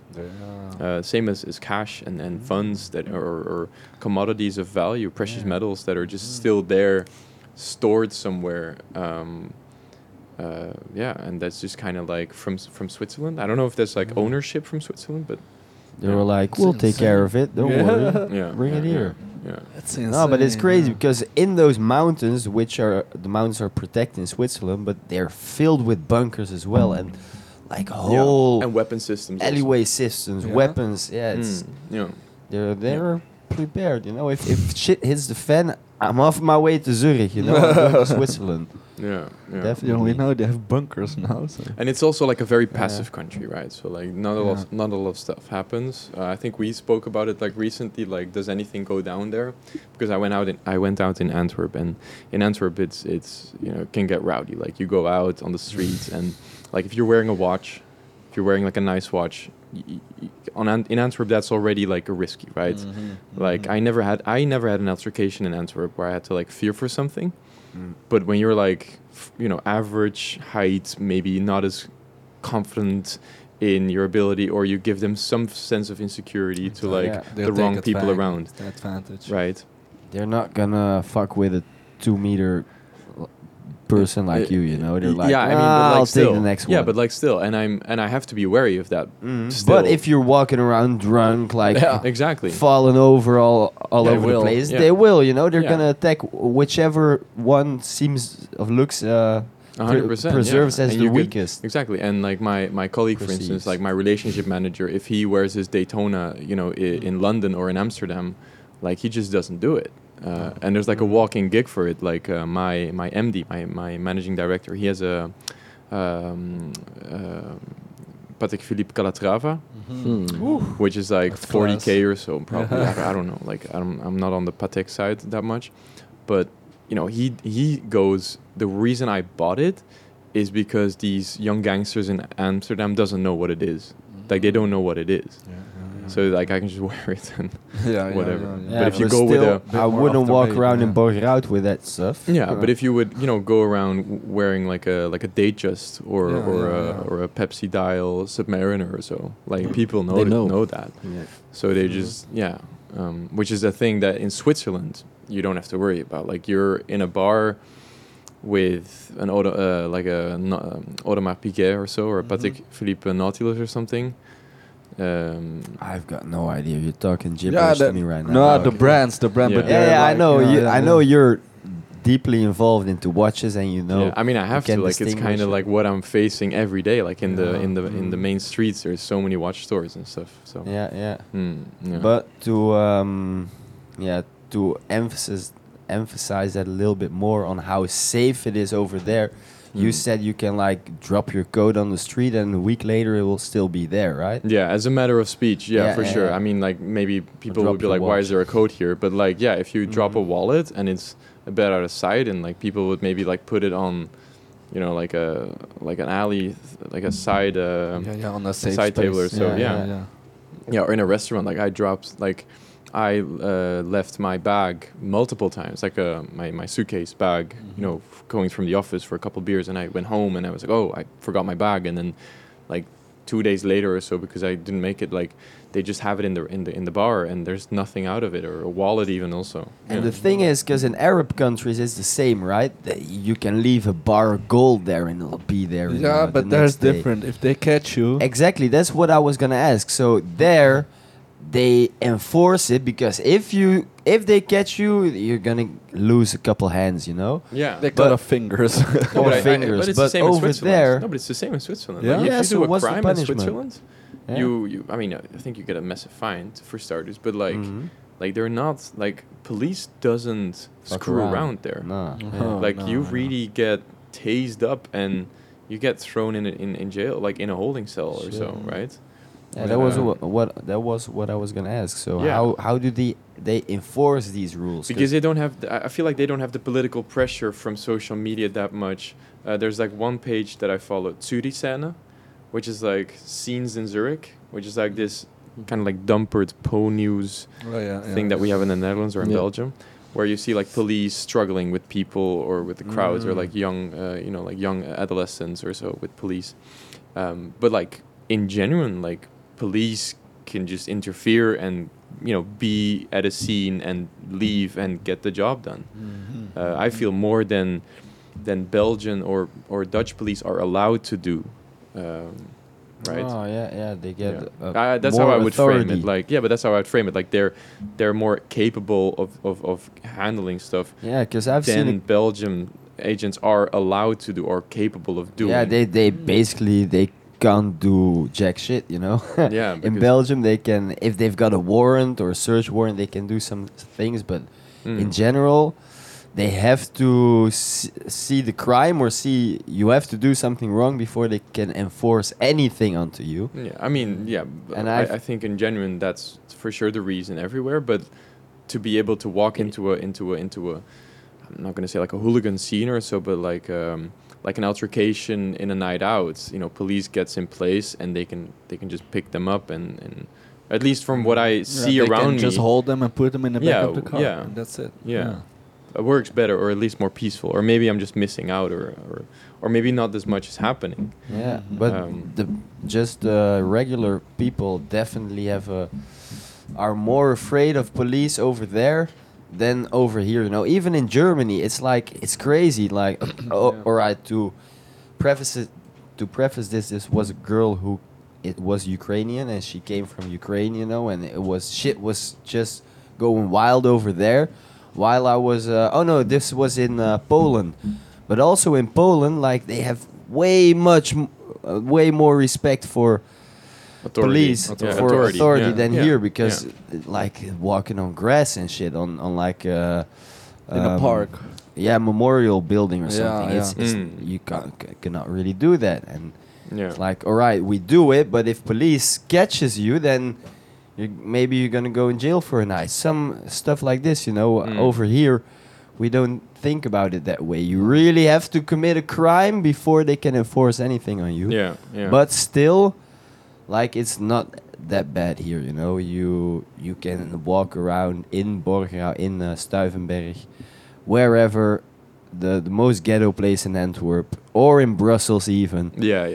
And you'll be pretty safe, You'll have to come across the wrong people at the wrong time. Although I feel like harassment is a big thing. To get arrested. It is. Yeah. Like harassment, like being a woman in Antwerp. It is. For a woman, if you're a woman, exactly, or if you're just dressed up a little bit too fancy, you should watch over your shoulder still. Yeah. But if I can compare this to a quick story / anecdote in Africa, where we were in the middle of nowhere, close to a village. Yeah, you were going on a safari. This was in holiday, South right? Africa. Yeah, kind of a safari, but we went from Johannesburg, all the way to Kaapstad. Oh, no. And then we just made a round trip, like around you stayed in South southern Africa, part of Africa, right? Yeah. But basically, you are on a junction, and we were stuck. We didn't know where to go, and we went out of the car to just take a piss, and I don't know why we stopped. I'm pretty sure we were just gonna take a piss and take something out of the car, right? Mm-hmm. But it was pitch black.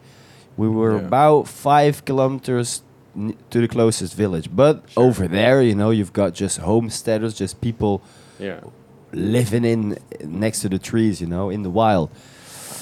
Or they've got like maybe a makeshift shed, And we were standing there for maybe 20 seconds.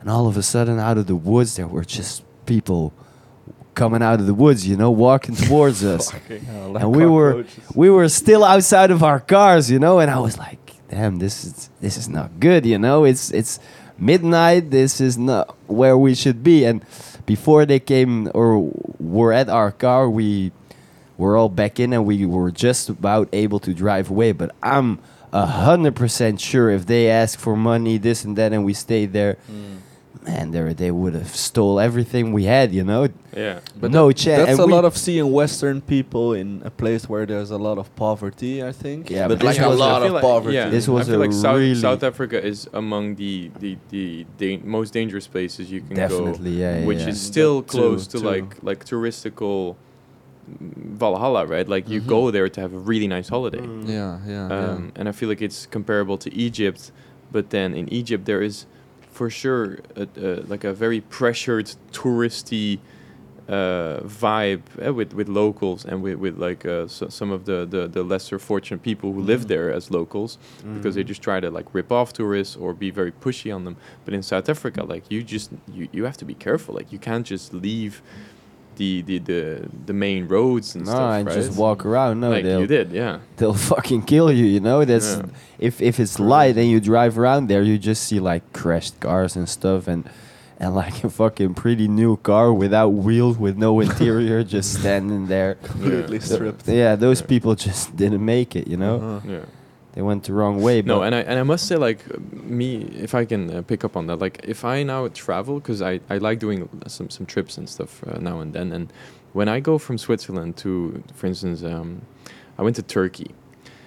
Turkey is like such a normal, like such a Western country, right? You have so many people going there on holidays. It's like the whole Netherlands is there, right? Like it's like Greece. Yeah, like but for a heart transplant, maybe.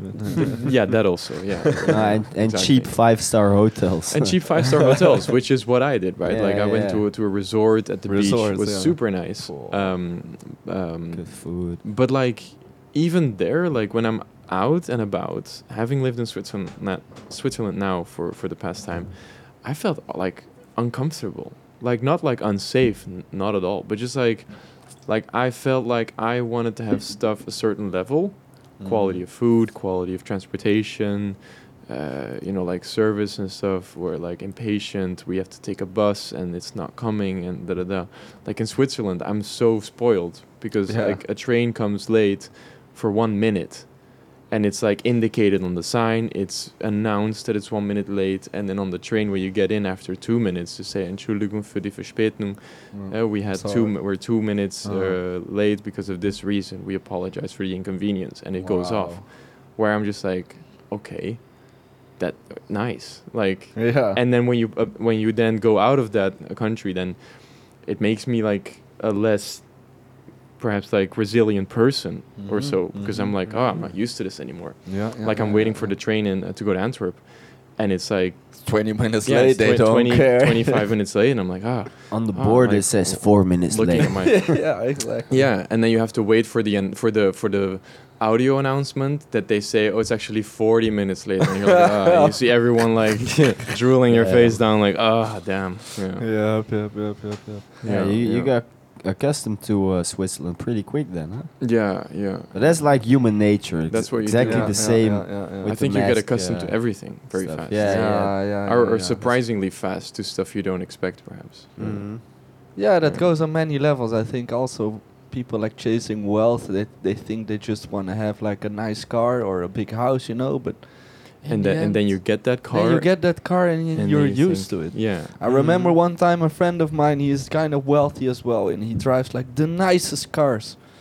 But he's also told me like, I don't get the same level of excitement every time I get into my supercar, Where as a kid I dreamt of it and I wanted it so badly, Yeah. And now it's just like, okay. Yeah, it's nice. Yeah.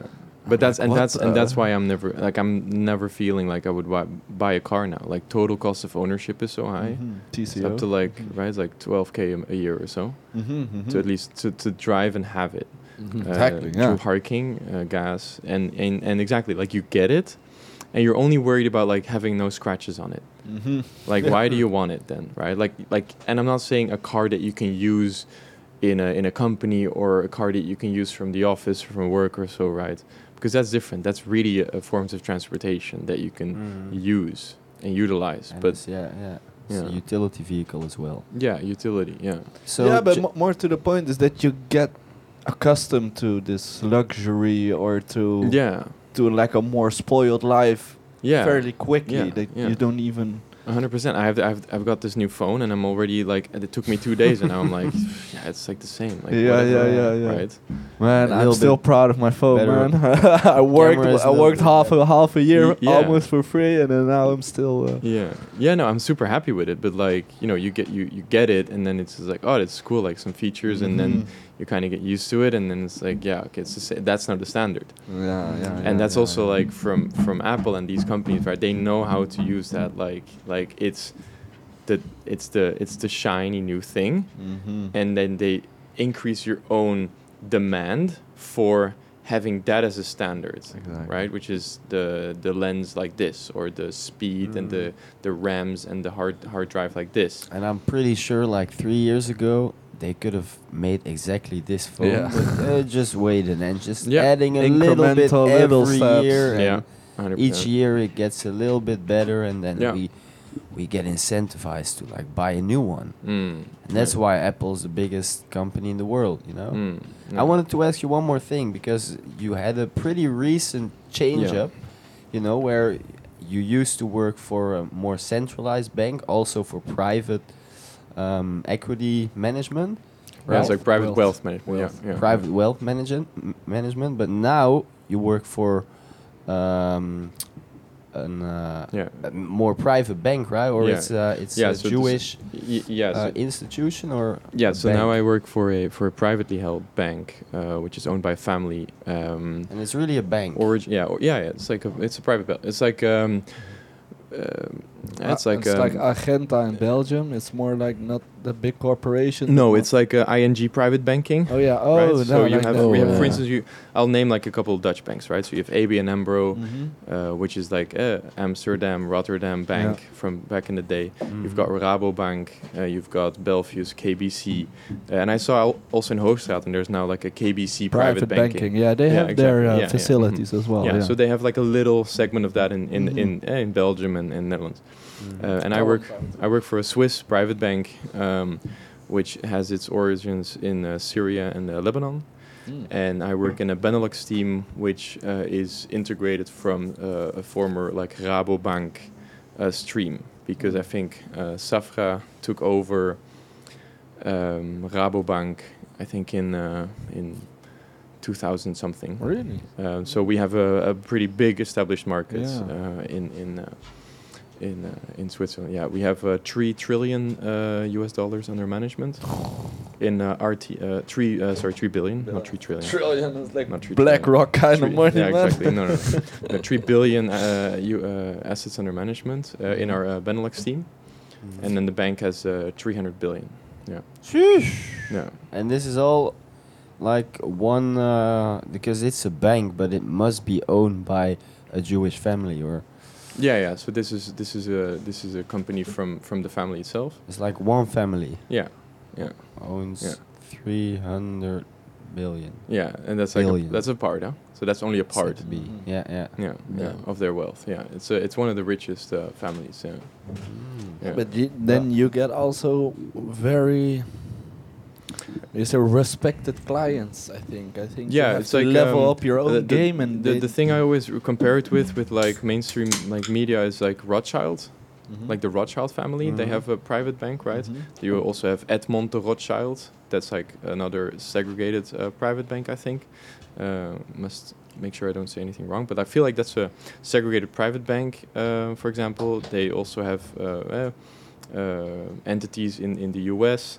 There's also Rothschild in New York, and that's just like for high net, ultra and high net clients, where they just focus on managing private wealth. Yeah. Okay, but now you have to like up your own level of professionalism, maybe, because you get huge clients actually. Compared to commercial banking with companies in Belgium, that's already sophisticated, right? You're eye to eye with companies, responsible people, and then retail banking is what we do, right? That's your KBC, that's your debit card where you have a couple thousand on, and you just do like payments with day to day. Like you when do you go to the bank? To withdraw cash, or to withdraw cash, or to check your balance, perhaps, if you don't have the app. I think they removed most of the banking facilities in Hoogstraten recently. To a bankcontact office. There's this one just ATM. in High Street. It's they're changing the whole of Belgium. You know? Yeah, exactly. But like they removed centralization. Centralized banking. Like they removed a lot of these ING offices, for instance, from Antwerp, from Hoogstraten, everywhere. Which is really, really remarkable, because I wanted to pay for a pizza or like a kebab, I think a week ago in town, and I didn't have any euros, like let alone cash. Yeah. And the guy, Ali, he's like, enkel cash, and I'm like, only cash. Right, okay. So I'm like, okay, no worries, and I'm with a friend, and I'm like, can we still go there? And he's like, no, there's like no ATM here. Only at the Rusthuis, the elderly place, around the corner at the other side of the street. And I'm like, wow, dude. And at the other side of the street is basically at the other side of the town. Depends which kebab place you go to. Yeah, he was at Ali's. That's next to Café de Vrijheid. Because there used to be an ATM like 20 meters from Ali. Exactly. Yeah, really sad. And now, it's all centralized. And they're changing it all. Yeah, I still like cash, although I wrote my thesis about like future of banking, future of cash, how Sweden and Norway is like changing, cashless payments, or everything also with COVID, and Bitcoin and crypto. But I still really feel like cash should be, like possible. Of course, I think too, because otherwise it's just too controlled. Yeah, it's just like free markets. Yeah. Yeah, cash is literally that's yours. It's yours. You can spend it however you like. If you have $1 million in cash, you can spend $1 million in cash, for example. But let's say for example, if you have $1 million on the bank and you want to withdraw $1 million, that's difficult. That is difficult, yeah, and that's actually how banks work, right? So you have maturity transformation, which is you deposit, say, 1,000, and the bank can then borrow out 1,000. To another person who does lending, right? So it's lending and financing. And the way that you get a bank bankrupt is if I can get, say, a bank has 100 customers. If I can get 80 customers to withdraw all their funds at the same time, that's not possible. Then you get a bank run. Right, it's when you lose trust in the institution. That's how SVB and Fortis. Yeah, Fortis. It's the big crash in 2008, right? Yeah. Like that's how you lose all the funds, and that's how you get a bank to go bust, right? Because you just lose your you lose the credibility of the bank. Yeah, exactly. Yeah, and the bank loses validity, right? So I mean, it's your cash. It's your cash reserves that are there for significant as a selling point, right? So, for instance, our bank has one of the highest, the highest CET1 ratio, which is like your capital tier 1 ratio, which is the cash on hand on a balance sheet from a bank. Say, J.P. Morgan, Morgan Stanley, Goldman Sachs have.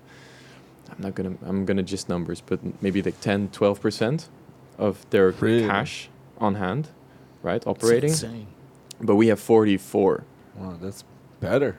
So that's just as an example for saying like, hey, we have too much cash actually, but that's like a defensive selling point from our bank. It says, hey, if anything happens, we've got 44.5% or whatnot on like cash reserves on hand. Exactly. Which is good to there you can rely as a on defensive feeling for clients who put like 20 million because you only have like a Luxembourg depositor guarantee up to like 100,000.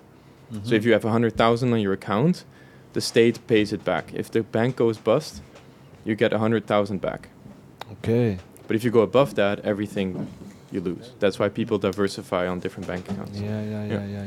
But I'm gonna we have to cut it because because the second camera is actually ran out of batteries. So. Oh, okay. No worries. Okay, but that's great. It was a fucking really interesting conversation. I feel like we should do another episode. We should do a part 2, definitely. Are we glad to? Anytime that you're in the neighborhood, Yeah, that'd be fun. That'd be really fun. Give us a call. We can definitely schedule something. Yeah, thanks for having me. Yeah, man. Thank you for coming, man. I also didn't share my appreciation for how you guys are doing it. I just got a tour from, in my eyes, the new headquarters. New facility, definitely. Insane. Like the way it looks with the setup for the sauna and the ice bath and also the podcast room. Everything is wood, self-made, organized with like curtains and like strong foundation. So it's really cool to see how you guys are putting in like starting to get office spaces. Yeah, really cool. Next time you're here, it's a different place. Yeah, I bet. A couple of saunas and some ice baths. Yeah. Thank you, Jez, for coming. Yeah, and thanks, we'll talk to you soon. Bedankt voor het luisteren. Eerste Engelse episode. En tot de volgende. Thank you. Ciao.